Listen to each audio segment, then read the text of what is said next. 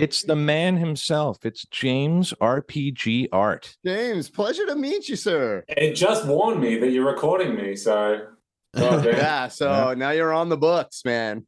Yeah. All right.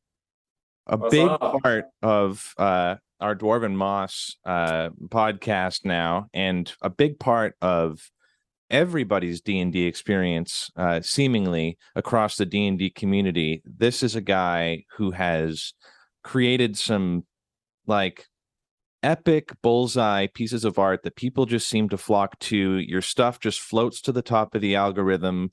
People connect with it on D&D. Maybe, I don't know, is it just us? I don't think so. I see it everywhere. It's a real pleasure to have you. Keep going, man. Well, pleasure to meet you, man. This is the first time we've actually got to see eyes to eyes, face to face. Totally. Yeah. I'm excited to finally talk to you guys. Yeah, absolutely. So where are you right now? Remind us again, you're a bit of a globetrotter. Yeah. I'm in England now.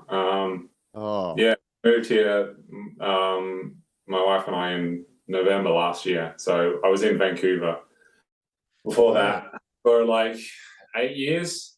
I moved from, and then we just packed up, sold everything, came over here right before the Queen kicked it. Yeah, I know, just in time. Your perfect timing. For, her last celebration this year. It was actually pretty good, surprisingly. Yeah, her final jubilee. So, did you get Canadian citizenship yet? Did you get Canadian citizenship? Can we claim you as one of our own? Not yet. Maybe if I come back there next time, just so I don't have to go through permanent resident stuff. But I got here because my grandfather was from here, so I got a visa here, and then I got to bring her along as well. But that's pretty sweet. We were really lucky that we had found you when we did.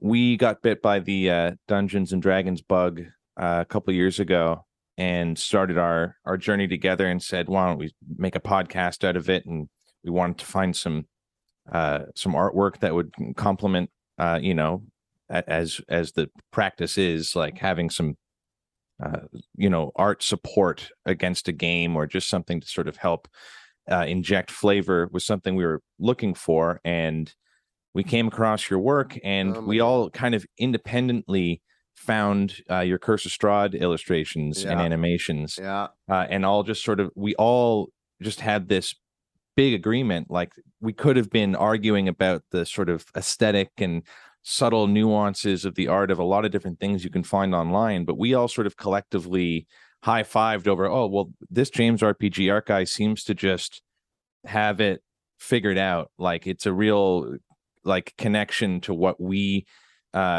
feel an aesthetic connection to through the D&D books. There's like a real sort of connection that it doesn't seem like that much of a jump from what the actual source material would describe. It seems really specific to it. And we want to know, how did you get started doing this? Like, what started your journey of starting to do this? Were you an artist first and then kind of gravitated towards just kind of putting yourself in the D&D side of things as a side hobby? Because I know your Patreon got pretty successful. How did it all start? Yeah, well, I mean, my art career is kind of a pretty long story since I was a teenager. Just super into film as a teenager, and then I did some film courses out of high school, and then went from that into more multimedia stuff. So I did another university course, and this was all in Australia, where I learned like 3D and a bunch of different stuff, basic animation stuff. And then, I found that I really enjoyed effects and stuff like that. And after that course finished, I tried to find some of that stuff in Perth, which I did a little bit. I worked on like a small film there, doing effects on compositing visual effects and stuff on the film. But then, I mean, the reason I moved to Canada is just there's no market in Perth, Australia. Right. You're either working on like mining sim visualization stuff doing 3D, which is like, I don't know, doing your own thing, I guess. But I guess anyway, there's a lot of TV work stuff too in Vancouver, a lot of sci-fi stuff. I mean, that was, I basically was just like, okay, this is what I want to work on movies because I love movies and TV and stuff. So where do I do that? And yeah, I'm in Vancouver, and luckily I had a friend who from high school who was in Vancouver at the time, so that basically locked it for me. But yeah, so went there and got into the industry pretty quickly, and did compositing stuff, so effects and TV and film for I don't know 5 years, I guess, until I realized that working in an office wasn't for me, and I got into D&D in the meantime. There, I had played a little bit. I'd forced my friends to play 4th edition with me. I didn't have a clue how to run it, or what the hell even D&D was. I remember, because like this is before 5th edition came out, that there was really, you could go on YouTube and like someone was literally teaching you how to play D&D. But before 5th edition, I was like, I've heard about this thing D&D and it sounds cool, and I like video games. I like role-playing games. So I like fantasy, so I want to play this thing. But it literally took me ages to even like have some video. I think that Wizards of the Coast must have produced something with 4th edition, some like little video of like, this is how to play a round of D&D. And even after that, I was like, I'm still confused. Yeah, I'm even more confused now. Yeah. I'm going to read spend like 30 hours reading 4th edition rule books and then force my friends to try and play. So I did that a little bit. Yeah. And then one of my roommates when I moved to Canada, he was like, oh yeah, playing a grip. I'm like, let me join. Okay. And then it began. Awesome. It began. I love it. So yeah, I had a group for basically the entire time I was there, which was very lucky. And yeah, quickly went over to running the game. And then ran Curse of Strahd. And I was lucky with the way that my contract working on TV and film was, because in the film industry you can often take the summers off because you work so much the rest of the year. And then like I would just build up my savings, and then for like 3 months in the summer just take it off and explore BC and learn new skills and stuff. So one of those years I was like, I've always wanted to learn how to draw. So that's what I did one summer. I just taught myself how to draw with pencil sketching first, and then I went into the computer and was like, I'm going to draw all my players' characters. So I did that. And then, I've always liked concept art, so I'm going to try and do that. And so I just, started doing that. And then because I was playing Curse of Strahd at the time, I think, they were the first characters. So I did all my, I was running Curse of Strahd, so I did all the players' characters. And then... So James, were you DMing for this? You were the DM, Yeah, I was right. Yeah, I was DMing Curse of Strahd in, I don't know, what year did it come out? Like 2017, so it may have been 2018. The year it came out. I know it's been out for a while, but yeah, I think probably the year it came out, I ran it, and that was like, I don't know, 18 months it took to get through it. But yeah, so I painted all their characters, and then just like as you were saying that I have been able to capture the vibe of the book, and I think that's a credit to the source material itself and the book itself, because I think Curse of Strahd was the 3rd adventure probably that I ran, and I noticed one of the first things I noticed in that adventure was that the box text was so much better and so much more atmospheric than any of the other adventures that I ran. Yeah. And so it always, like, I always felt really, really awkward reading out box text. But in Curse of Strahd, I was like, I'm going to describe this, and then I just want to read you to this, guys, because I think it's really well written. Yeah. We did the same thing with our game. Yeah. We had Tom, who was DMing, and he would describe in his own words. He would keep the flow going like a dungeon master, but then he would also read like verbatim from the book, and it was really fun to just sort of like get a double take on it, which then imprinted in our minds we had the experience of playing the game before seeing your art. And so we painted the picture using the source material and our dungeon master. That's why I think when we came across your Curse of Strahd art, it was like we were seeing somewhere we've been before, because you clearly you took plucked the images straight out of our head, right? We were just like, oh, that's exactly what it is. Well, as I said, that's credit to the book itself. The source. It's just really well written and very, very atmospherically descriptive. And the words themselves just paint such a good picture. And that was always kind of like a hesitation of mine to even do this to begin with, because I love the beauty of that. It's in your head, really. It's all imagination, and it's a creative outlet for people. And I think it's a very interesting thing that people see different things in their head, and to kind of like take that away.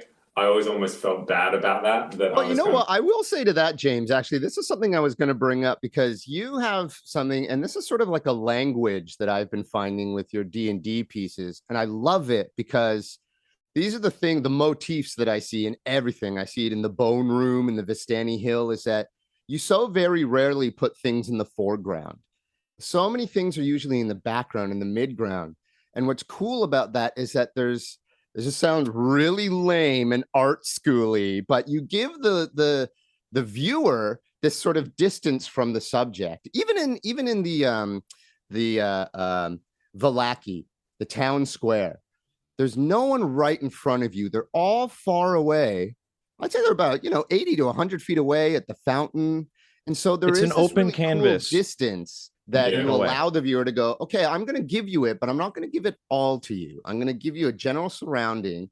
And also, I mean, this is amazing that the art came after the D&D. That's fantastic. Just putting all your visual senses together, because I think it totally, all that, of course, makes sense. Looking at all this incredible work, your framing is there. I can just imagine characters walking into this frame going, "Oh, right, let's go," and walking up to the gates of whatever.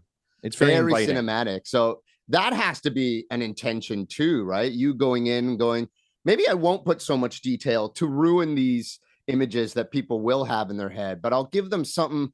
It's just enough fat to chew on to go, oh, this is a great visual. This gives me a great idea.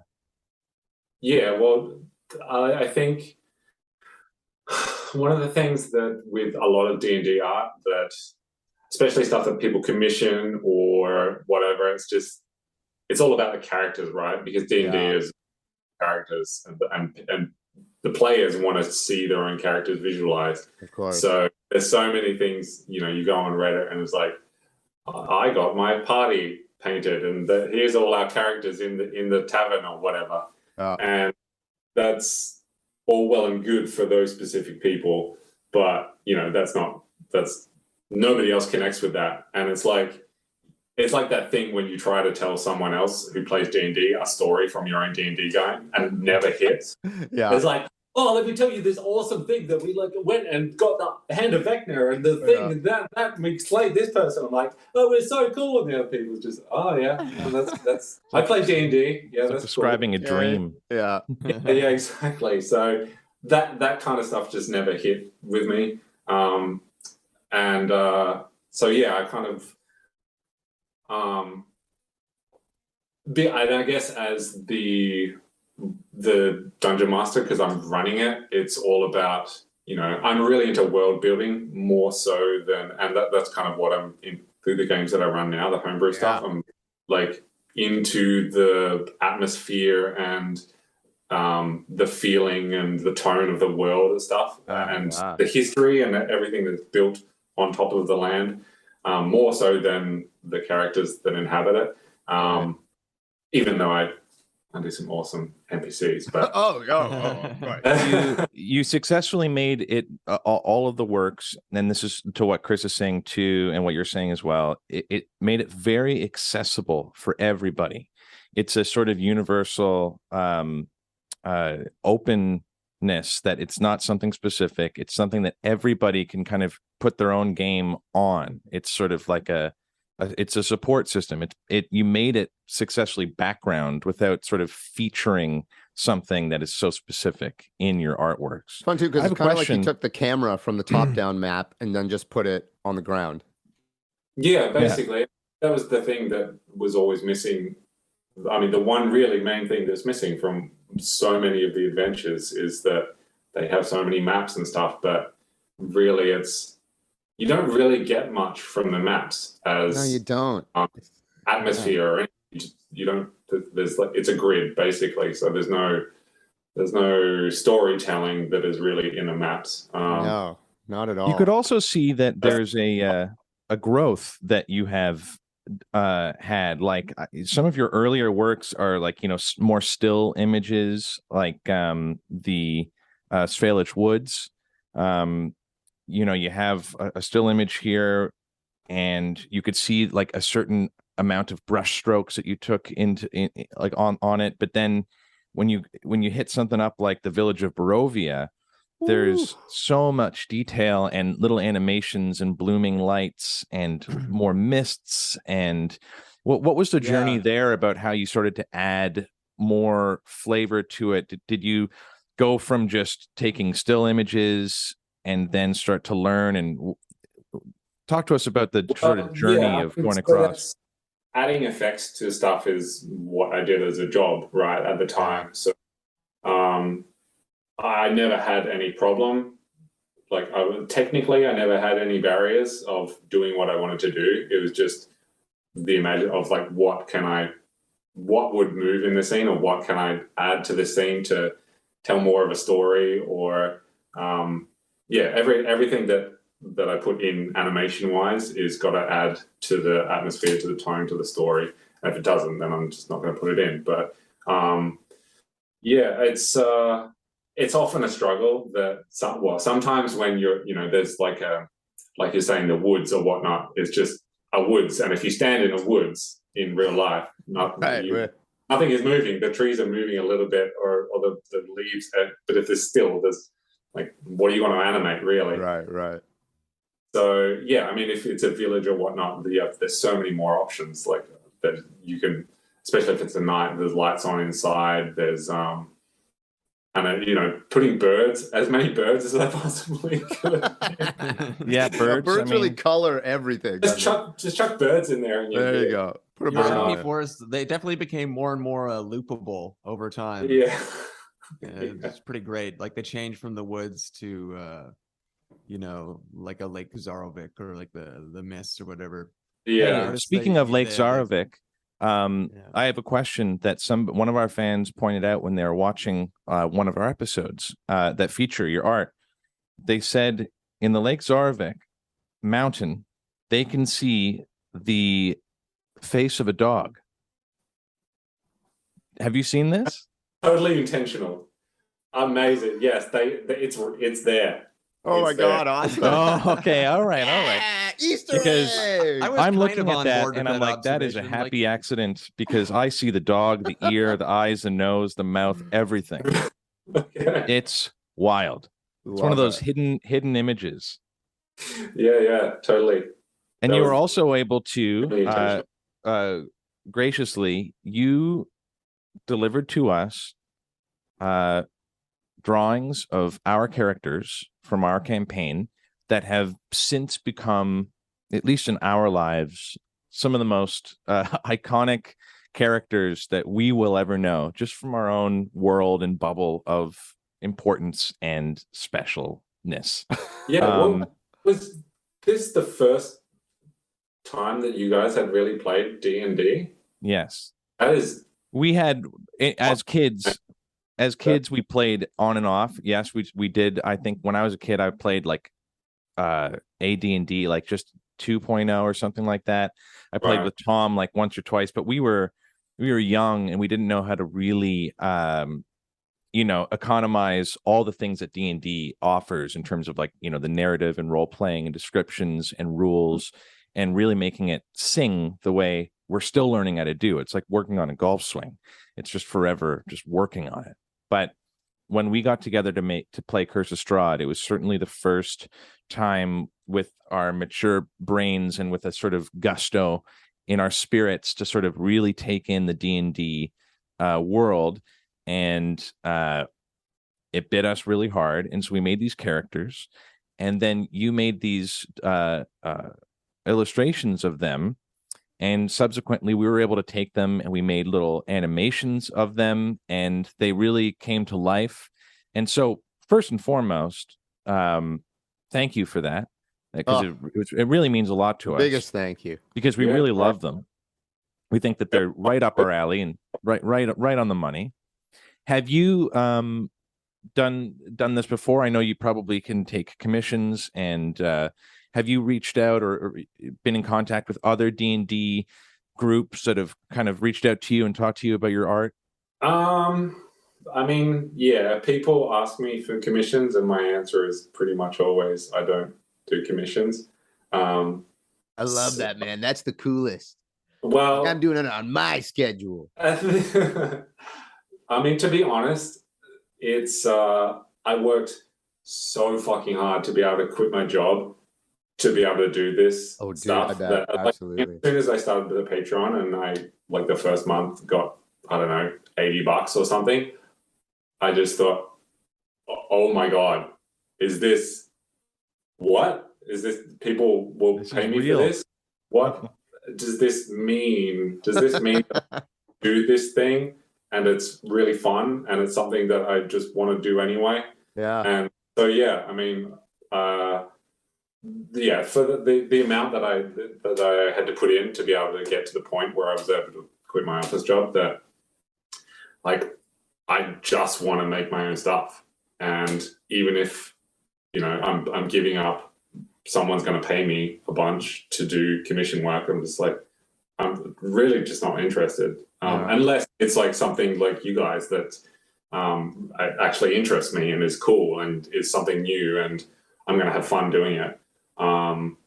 Yeah, and when you guys did send me your original stuff, that's why I asked, like, does the first time you played is just holy shit? I'm not exactly sure which one of you are the DM, but you're so lucky to have these guys. Oh yeah. I don't know. You guys just must yeah, you must be like me and just I don't know. Well, we have a film background as well. I was going to say, I mean, film. Both Chris and I have been on TV before, acting, and we've been in the improv world together. Yeah, Jay and I. So it was a nice crossover. Yeah, Jay and I met working at Second City. So I was performing there. Jay was doing the music. Tom is also a musician as well, and Tom knows Jay from their history. But I have the same history as you, James. Like, so, I went to school for film. And I love film, always been a nerd, always loved video games. I only had the D&D books when I was a kid, but this was really my first, Jay, Tom, and some other friends of ours, we did a D&D game, just trying it out. We had all sort of picked up 5e. Tom was the one who has the most play history experience. But this truly was our first sit down going, no, we're gonna play this game. And it popped out like this. It popped out pretty well. Yeah, I mean, it's a good thing that you just chose to record it as well. And yeah, it turned into something pretty cool. But yeah, as soon as you sent me the original clips when you were first working on it, it was original. I thought it was a cool idea, and it inspired me immediately. So I was like, oh yeah, that'll be fun. So yeah, other than stuff like that, someone will send me something or present me with something that's I think is cool and would just like want to contribute to it anyway because I think it's cool. Other than that, yeah, not really interested. So, but it's super lucky to be able to do that. But yeah. Any favorites? Well, speaking of your interests, theme I noticed in your work, you do kind of tend to. Something I like, I had the option of bringing whatever adventure I felt like, and I just love Ravenloft vibes and the horror vibes. And I see that you do a lot of work with like Rime of the Frost Maiden, a lot of the spookier campaigns. So I was just wondering, like, what do you have a love of like this gothic horror, or is there a little something to those spooky world building images that you create so often? Yeah, so I definitely loved when I was figuring out what adventure I wanted to run next from my friends. What I can't remember what else was out at the time. Definitely the Dragon Queen, the first one, and then the Giants one, whatever that was called. Right, yeah. Storm King's Thunder. Storm King. Yeah. I think Person Pride may have been the third that they released. I don't know if there was another one before, but anyway, it definitely seemed like the best option at the time because there was kind of limited. So I'm like, all right, this is going to be the one that I'm going to run. Yeah. And I mean, I think it still was probably rated as the best adventure that they produced in 5th edition. Well, by far the most popular. So that must say something. Yeah, really. But yeah, I mean, I connect with it as like a lot of people do. I think the genre is pretty awesome. And yeah, just again, as I said, the source material, all the writing, and it's so atmospheric and tonally on point. That yeah, it just paints such a good picture. And one of my favorite artists that got me into wanting to do concept art is a guy called Jacob Rosowski, who does a artwork for, well, he has his own worlds that he builds, but the board game Scythe. I've heard of that. He did all the artwork for that. Jay and I played that. We played it. Yeah, with I was super inspired by his stuff because all of his stuff is naturally like very, very misty and atmospheric and whatnot. He has a world with wolves and then the side one with all the like 1920s mechs and stuff like that. Oh yeah, cool. So yeah, his stuff is my number one inspiration to wanting to start to paint in that style, and it was kind of just coincidental that Ravenloft is set in that area. But as far as the Run with Frostmaiden goes, I haven't played it. I read it. I thought it was cool, and it was the new one basically around the time that I finished all of the majority of the important Curse of Strahd locations, and I was like, well, I want to continue to make stuff that's usable to as many people as possible for the Patreon.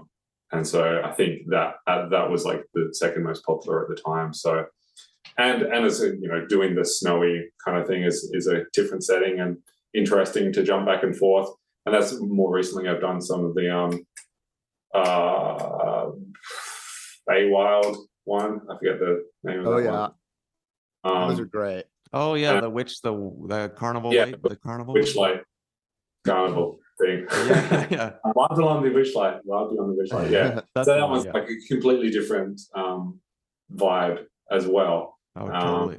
So yeah, it's kind of fun going back and forth, and then doing more recently doing my own homebrew world stuff, which has been, for me the best because it's like completely my own stuff. Oh, that's fun. Yeah. Doing the homebrew stuff. So your source material is your own.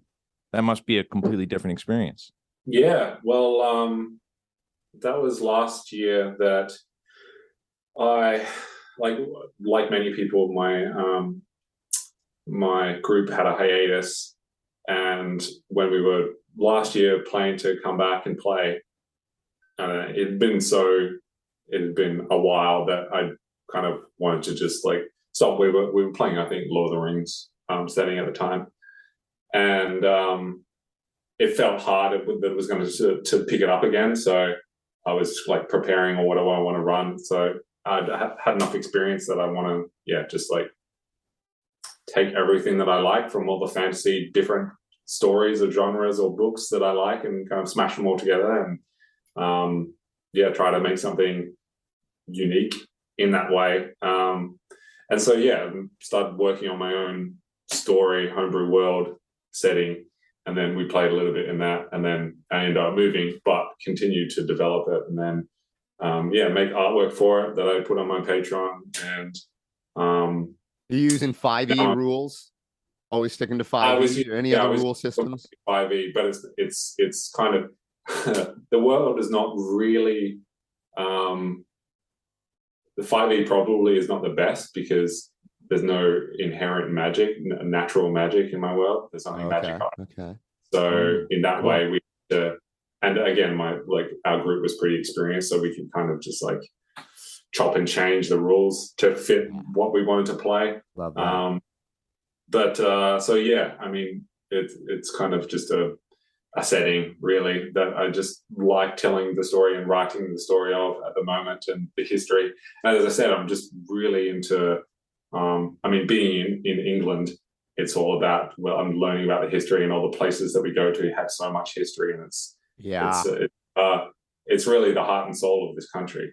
And so that kind of has inspired and informed a lot of my interest in the people of the world, and building the cultures and the dynamics between people. And I really enjoy all that kind of stuff. So yeah, making the artwork for that has been awesome, and trying to make a new project with that and sell the artwork in a different way. And yeah, hopefully at some point make a setting book. I mean, at least that's the goal. Down the road a little bit. Yeah, but we'll see. Nice. We'll see how that goes.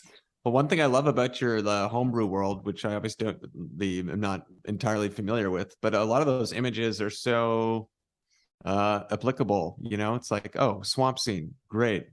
I mean, what reasonable D&D campaign doesn't need a good swamp pick, you know? Yeah, exactly. And I love the usability of your stuff beyond being like partitioned to a certain campaign. I really do enjoy the recent stuff you're doing quite a bit.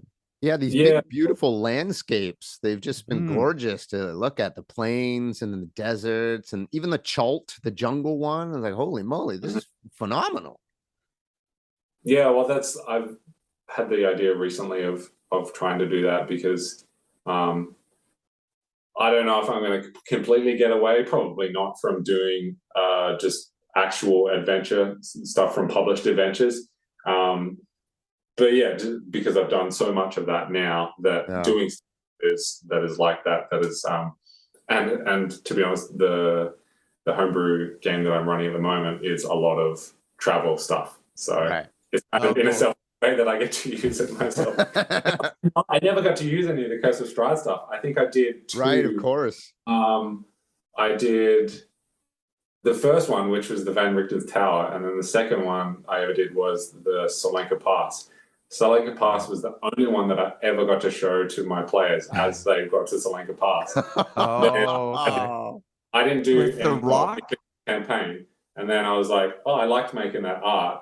Yeah, I'm not playing Curse of Strahd anymore, but it seems popular, so maybe I'll make art for the community. And so I never got to use any of it. And only just recently I was like, maybe I should go run Curse of Strahd again, so I get to use some. I could just use it. Yeah, I have a reason to use this stuff. Van Richten's Tower, man. Well, you know what? If you're not using it, I can promise you everyone around the world is using it, because I had actually run Curse of Strahd after our game, and I used so many of those, the werewolf cave mouth and everything in Valaki and all the Kresk stuff, and it just colored it so nicely. Well, I'm glad you got something out of it. Oh, well, thank you, sir. Thank you. What I was going to say, this is going to end soon. This meeting is going to end soon. So we don't want to take a bunch of your time, James, but we just wanted to thank you again. Maybe just some last thoughts. I was wondering, what do you think of Rings of Power? Have you been watching Rings of Power? Okay, here we go. I know. Okay, good. Remember, we only have 3 minutes left. Loose connection, guys. Oh, he blacked out. Yeah, I just was talking to my dad and my brother. They're in Australia. I was just video chatting with them and talking to them about it. They're not watching it, but I was just telling my thoughts on it for like half an hour, so we don't have another half an hour. Fair enough. No, that's a whole different episode. Yeah, it's I don't know. It's not Lord of the Rings. I didn't expect it to be Lord of the Rings. It's not Lord of the Rings. No. And yeah, it's not great so far, but I'm gonna keep watching it. Yeah. So, yeah, me too. Yeah. Good flavor. Keep trying. It looks nice. Yeah, not that much. That's a lot of money. Right. Yeah. Yeah. Cool worlds. What I was saying, I think the most important part will be in, I don't know, a decade from now, if this will be a time capsule of like just such of the times, like the times at the moment have influenced this show so much, and I think in such a negative way that like so much money in the most expensive show ever made, so influenced by the times. And I wonder if in 10, 20 years, looking back on this, like we do at the movies now, if it'll be like, oh yeah, that's let's not do that again. Let's try to be true to storytelling, but let's be true to, I don't know, the foundations of like humanity and stuff that the Lord of the Rings is really about. That is such a good point. That is, you might be onto something there, James. You might be onto something. Yeah. Well, James, we can't thank you enough. We do actually truthfully consider you someone who has contributed a nice little mark on the D&D community online. Absolutely. We hope that our interview can at least maybe sway some other people or at least showcase some of your work to some new people that'll find it. We hope that you keep creating more. We're following and we're supporting you. So we just want to thank you, and thanks so much for coming and talking to Dwarven Moss. Yeah, dude, much appreciated. Yeah. Such a pleasure. Awesome to talk to you guys, and keep making your stuff. It's I've listened to a bunch of it, and it's really it's getting better, but it's from the start it was really, really good. So we're having a blast doing it. Yeah, thanks. That's all that matters, really. Yeah. That's all that matters. Absolutely. Yeah. All right, boys. Well, thank you so much, James. This is going to end in seconds, so have a lovely rest of your evening, pal. We'll talk soon. We'll keep in touch. Yeah, for sure. All right, man. Take care. Cheers, brother. See ya. Bye. See ya.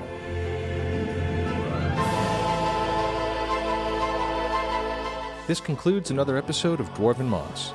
If you'd like to support us, consider joining our Patreon, or buy us a coffee.